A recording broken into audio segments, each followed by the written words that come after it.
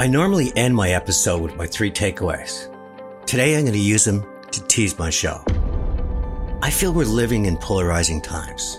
We're being overpowered by negativity and a growing sense of impossibility.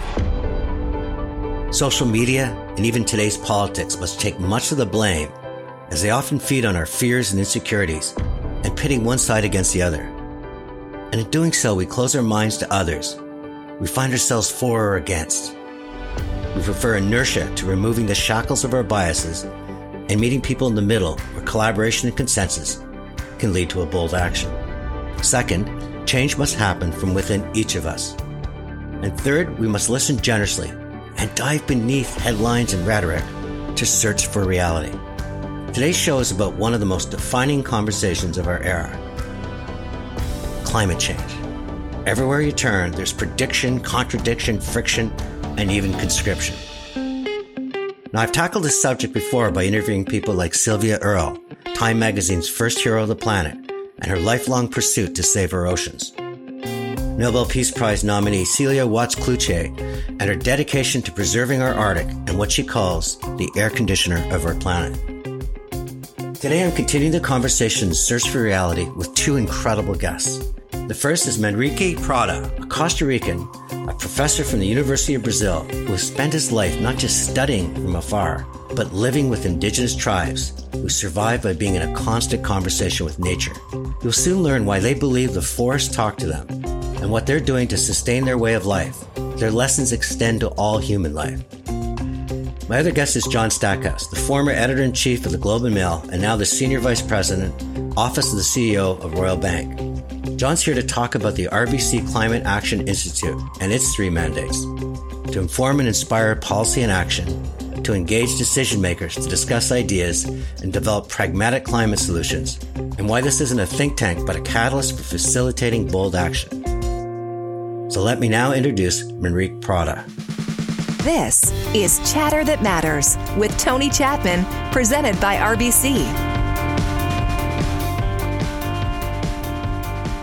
Born in San Jose, Costa Rica in 1965, Manrique is a professor of biology and ecology, holds a PhD in biological sciences, and has taught students in Costa Rica, Brazil, and the United States. I hope one day he teaches students in Canada.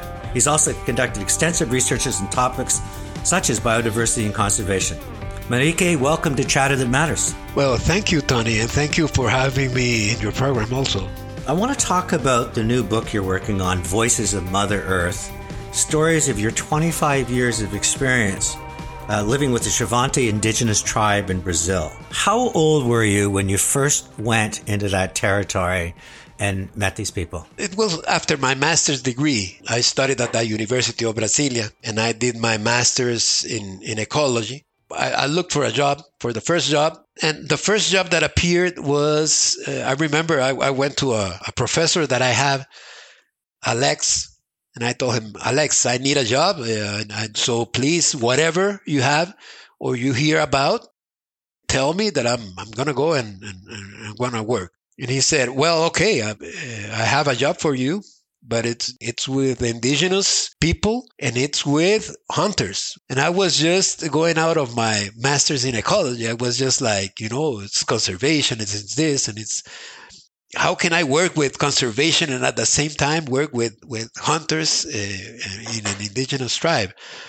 But I gave it a try, and I started the job with the Xavantes, and this really changed my life. In what way? Because it really has become your life's calling. It's almost like you're a conduit between a way of life that we can all learn from and today's way of life, some of which we need to erase. This conflict that I had between, I am a biologist, I'm an ecologist, and how can I work with hunters? I found people like the Xavantes, which were hunters, but at the same time, they were the ones that protected the land in Mato Grosso state. So in Mato Grosso, if you go to the region where I worked, there's the Xavante lands that are very well conserved.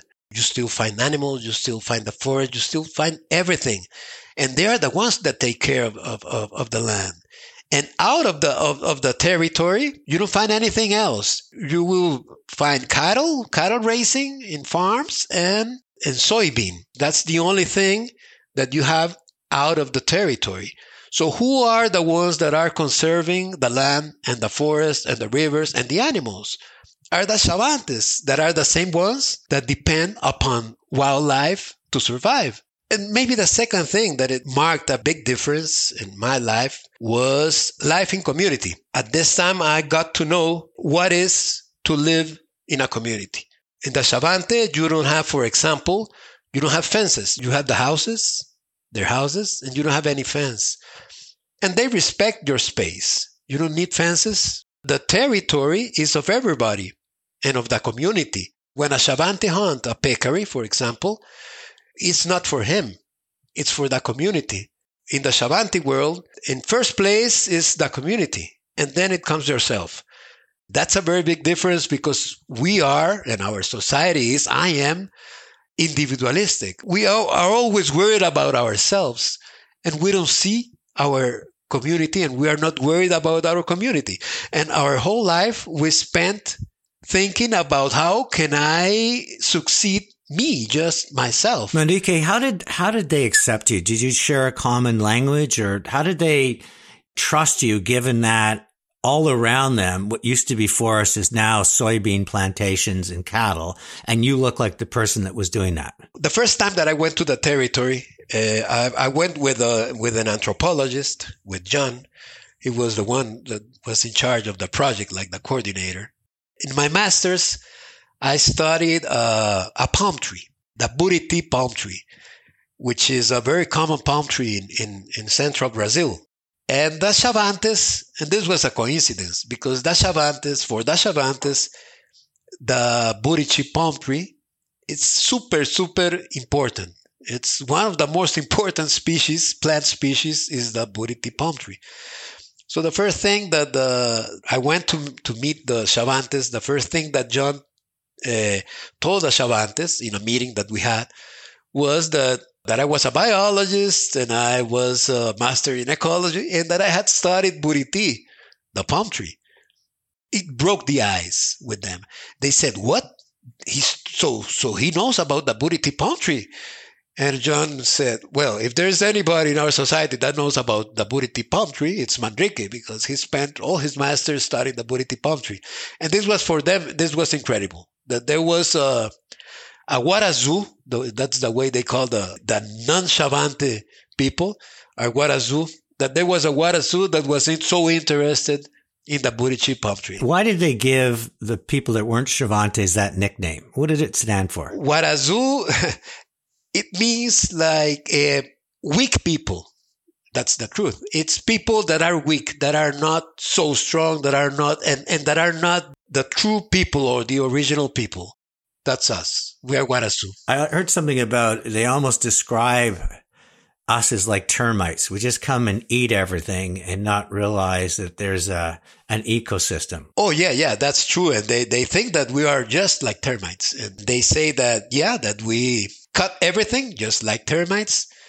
Just like termites, if you kill a termite here, then it will appear in another place. And if you kill the termite in another place, then you will find the termite in another place. So it's impossible to kill. At that time, Chavante fiercely defended their land. At the time of the first contact, we're talking about the 1930s, 1920s.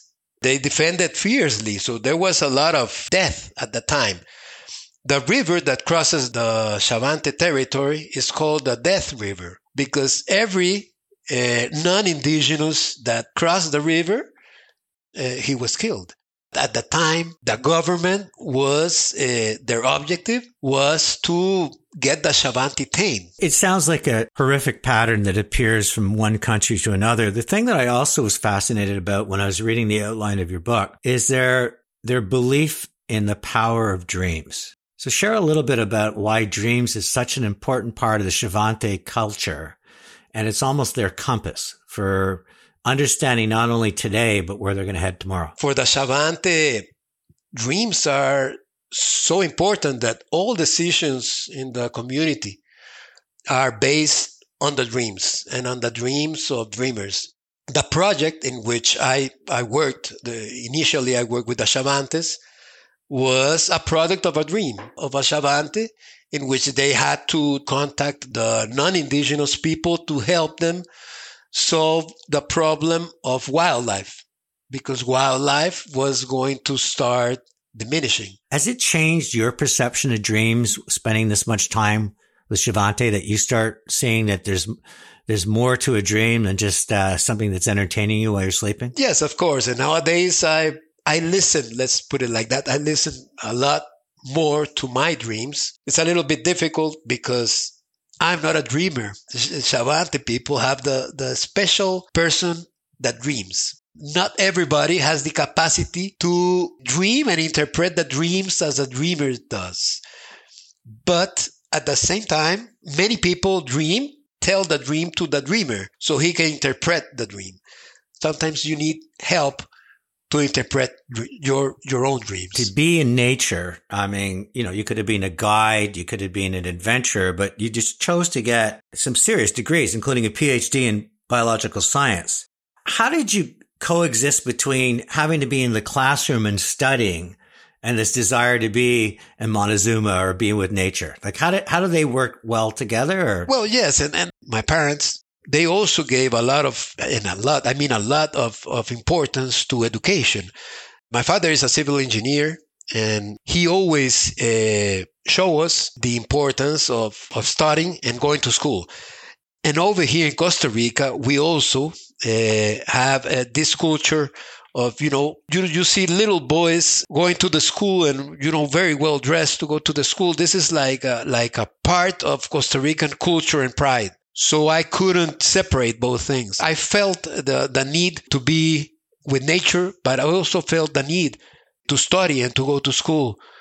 So I found biology. It's interesting that there's two things that we should share with our audience because they don't realize that about Costa Rica. And the first one was the massive move to national parks and ecology that happened. And the second one was that as a country, you don't have military. You invest in education and healthcare and the preservation of your land as opposed to jets and tanks. And I think that's something that a lot of countries might do better if they learn from. And we are proud of it. We are proud of saying that we don't have the military forces.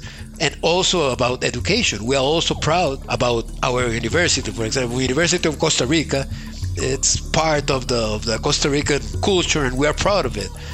And that's something very unique from Costa Rica. Obviously, it influenced me a lot. When we return, Manrique, Prada, and I delve deeper into the voices of Mother Earth, his new book, and the lessons we can all learn within.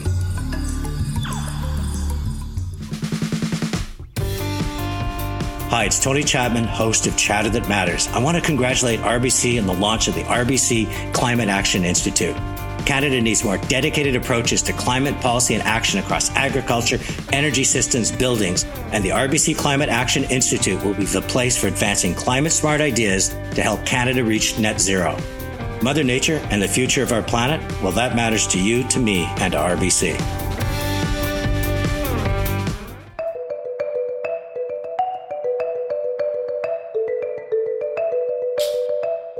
You're listening to presented by RBC.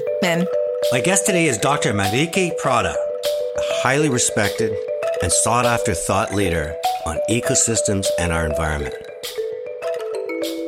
So you go from sort of working with this anthropologist to devoting 25 years studying the Chavante and getting your PhD and such. But one of the things that you're now in the middle of is turning this all into a book. The book is called Voices of Mother Earth. And I want to just talk a little bit about, so you have these great chapter titles, and it teased me because I wanted to hear more. One of them was On the Anteater's Trail. So tell me what happened on the Anteater's Trail that was worthy of all the things you experienced in 25 years. It deserves a chapter in your book. Part of my work of the project was we had to follow and count animal tracks to have an idea of the abundance of certain animal species. And the Chavante are skill trackers. At the time, well, we have our methodology, our scientific methodology, which were transects. And in these transects, We used to follow these transects and 1 hour of tracking and that's it. Let's go to another transect. Everything very well done in terms of science. So one day I was in a transect. Francisco, which was tracking with me, a Chavante, found an anteater track. He said, oh, the anteater has just crossed here. Let's follow. And I said to Francisco, no, we cannot follow the anteater because we have to finish our transect first. And he said, no, but I want you to see me tracking the anteater and I want to show you how the Chavante track the anteater. So at this moment, I have a conflict between if I should follow the methodology, the scientific methodology, or if I should go with Francisco to track the anteater. But at the end, I decided to go with Francisco to track the anteater. He started to follow exactly in the same way that the anteater was. Anteaters, they eat termites. In the Chavante territory, we have these vast, great areas of open grasslands full of termite mounds. And in a place where there was no sand, there was no way. It was just the way that the foot of the anteater left the grass. So it was very, very, very difficult to see what was he following. So we spent like 45 minutes following the anteater. At the end, he found the anteater, right? Sleeping. It was very uncommon. And what did you learn about yourself with that conflict between scientific principles and the indigenous way that changed you? Well, I still have that conflict. If you want it. I'm still with that conflict. It hasn't gone away. But one thing, it's true. Part of my job in the territory was adapting myself to the Chavante community, to the place where I was working. And when you want to adapt yourself to a community and to any place you go, well, you have to respect the local culture and you have to respect the local knowledge. And it's not just about science. How do you reconcile that when you leave the Chavante territory? You're coming back, you're writing a research paper or a PhD, and the scientific community is judging you by science.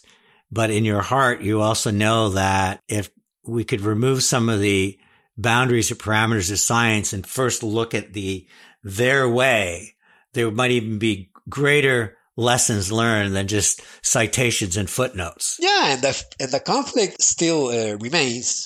I stopped working in the project due to this conflict because they wanted me to follow the scientific protocol just the way that they said that I should follow it.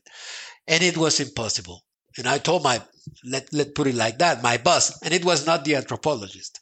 The coordinator, the general coordinator of the project told me, if you don't get to do the transects the way that we established, then we're gonna get you out of the project. At the end, they got me out of the project because I didn't follow the scientific protocol the way that they wanted me to follow it.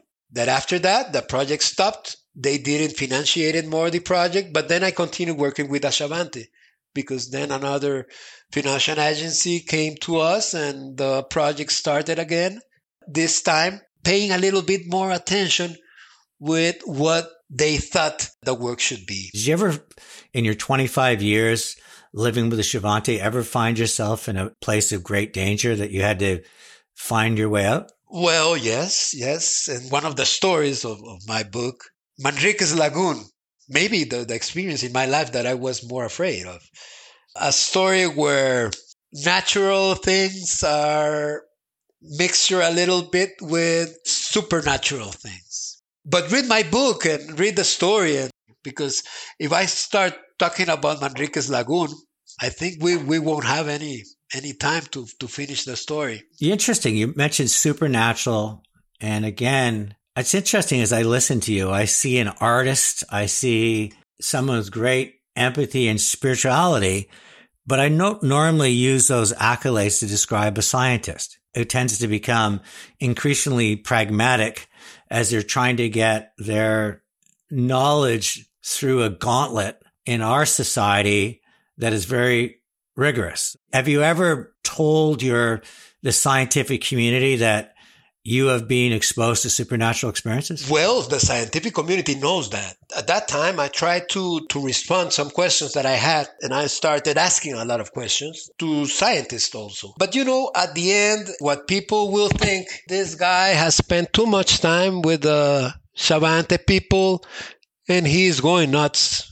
Depending on what you say and the way you say it. Does that bother you as much today as it might have bothered you at the beginning of your career? It doesn't bother me now. At that time, it didn't bother me also. I think that it was part of the, when we started to talk now, I told you that my Shavante experience changed my life, and it really did. And it's not because now I believe in supernatural things, and no, it's not that. I know that it's not as simple as I thought it was. It's not just science that will explain things in our life and in our planet and in nature. It's not just science. There's another components. Science is one, and that can explain many things. But there are other things and other important things, and maybe more important things, that are not explained by science. Humanity has this history of conquering, framing the people who live there as savages, raping, pillaging. I mean, time and time again. Do you think your book, Voices of Mother Earth, will be loud enough that we might start listening to the reality is that people that might have been on this land for 10,000 years have an awful lot to offer to people that might have been on this land and changing it for a couple hundred years? One of the things why I decided also to write the book, and it was just because when I start talking about my stories with Ashavante, everybody just said, why don't you write a book, Manrique? You should write a book. I started to realize that yes, and that we should, and that maybe through my book, people could come to give more value to indigenous knowledge, traditional knowledge. This is left behind by the scientific community and almost by our society. It's just something like, okay, indigenous knowledge, let's respect it, but doesn't put too much attention to it. And it's not like that. Traditional knowledge is the experience or the sum of the experience of generations and generations and generations. So how can we not stop and look at it and value it? And I did it. I'm Guarazu. I'm a special kind of Guarazu, but I'm Guarazu. I'm non-indigenous. But I know and I value traditional knowledge, and we all should. Where do you think you most belong as a human being? Do you think you most belong with the indigenous, or do you think you most belong in the scientific community? I think I must belong to nature. When I'm in a forest or I'm in a waterfall, I'm in a pristine river, that's when I feel that I'm in my place. And that's when I feel that I'm in contact also with the positive things and with all this. It's nature. I've been reading a lot about trees. It started with this wonderful woman from Africa that I had on my show. And she just talks about how trees and the conversation they have with nature. Do you feel that when you're with nature, that we're not the only species out there thinking that this entire ecosystem is alive and vibrant and worthy of our attention? Yeah, of course. And the next time, Tony, you go to a forest, try and give a hug to a tree. Give a hug and close your eyes. I don't know if you ever did that. My wife got me hugging trees about 3 years ago. And at the first time I thought she was, what was she after? And now I'm a tree hugger. I feel the energy. My wife is far beyond me. She feels the pain of trees. She feels a tree that could be lost to erosion, how it hurts. So she's much more connected. But I'm just finding that I'm changing. And a lot of it is talking to people like you. I'm curious, as we end this interview, what's next for you? Well, in this moment, I'm here in Costa Rica, right? And I would like to continue to work with indigenous people and with nature. I will continue doing this, and I will continue doing this till the day that I'm not more able, or that I die, or that I'm not more able to walk or something like that. It can be here in Costa Rica with a bribri of Talamanca. It can be in Canada. It can be in Brazil, or it can be in Africa, no problem. But I have to be in nature, and I have to find or work with people that values and people that are from nature, that have still this natural spirit. Do you think our way of healing this planet is better served by individuals learning about nature from people like you that have experienced it the way you have, versus maybe this sort of massive move by the leaders of society to demand change? Oh, yeah, well, I'm sure of that. I'm sure that, well, what I'm sure is that the change is from bottom to top. But you should not expect that the change will come with these meetings that they have, with the climate change meeting in I don't know where, with a lot of people that goes to the meeting and talks about everything, or I don't know what, and then goes to his house and drives his fancy his fancy car, and he's with his fancy house. I don't have anything against fancy cars or fancy houses. But one thing is true. I hear that in these meetings talking about sustainability. How can you talk about sustainability if you are individualistic? If you just care about yourself, or about your country, or about your company, or about whatever, but you are individualistic, how can you talk about sustainability? These meetings over here, for me, I don't see the sense in them. Are they going to change something? No, the change is from bottom to top. We go back again to our community and to work with your community, to improve your community, and not just see yourself, not just this individualistic way of thinking, I think that's the problem. First, start working with your community, right? And it can be your neighborhood first. I thank you for joining me on Chatter That Matters. Oh, thank you, Tony. Joining me now is John Stackhouse. I first met John when he was editor-in-chief of the Globe and Mail. Today he's the senior vice president in the office of the president of RBC. John, welcome back to Chatter That Matters. Always good to be with you, Tony. Thanks.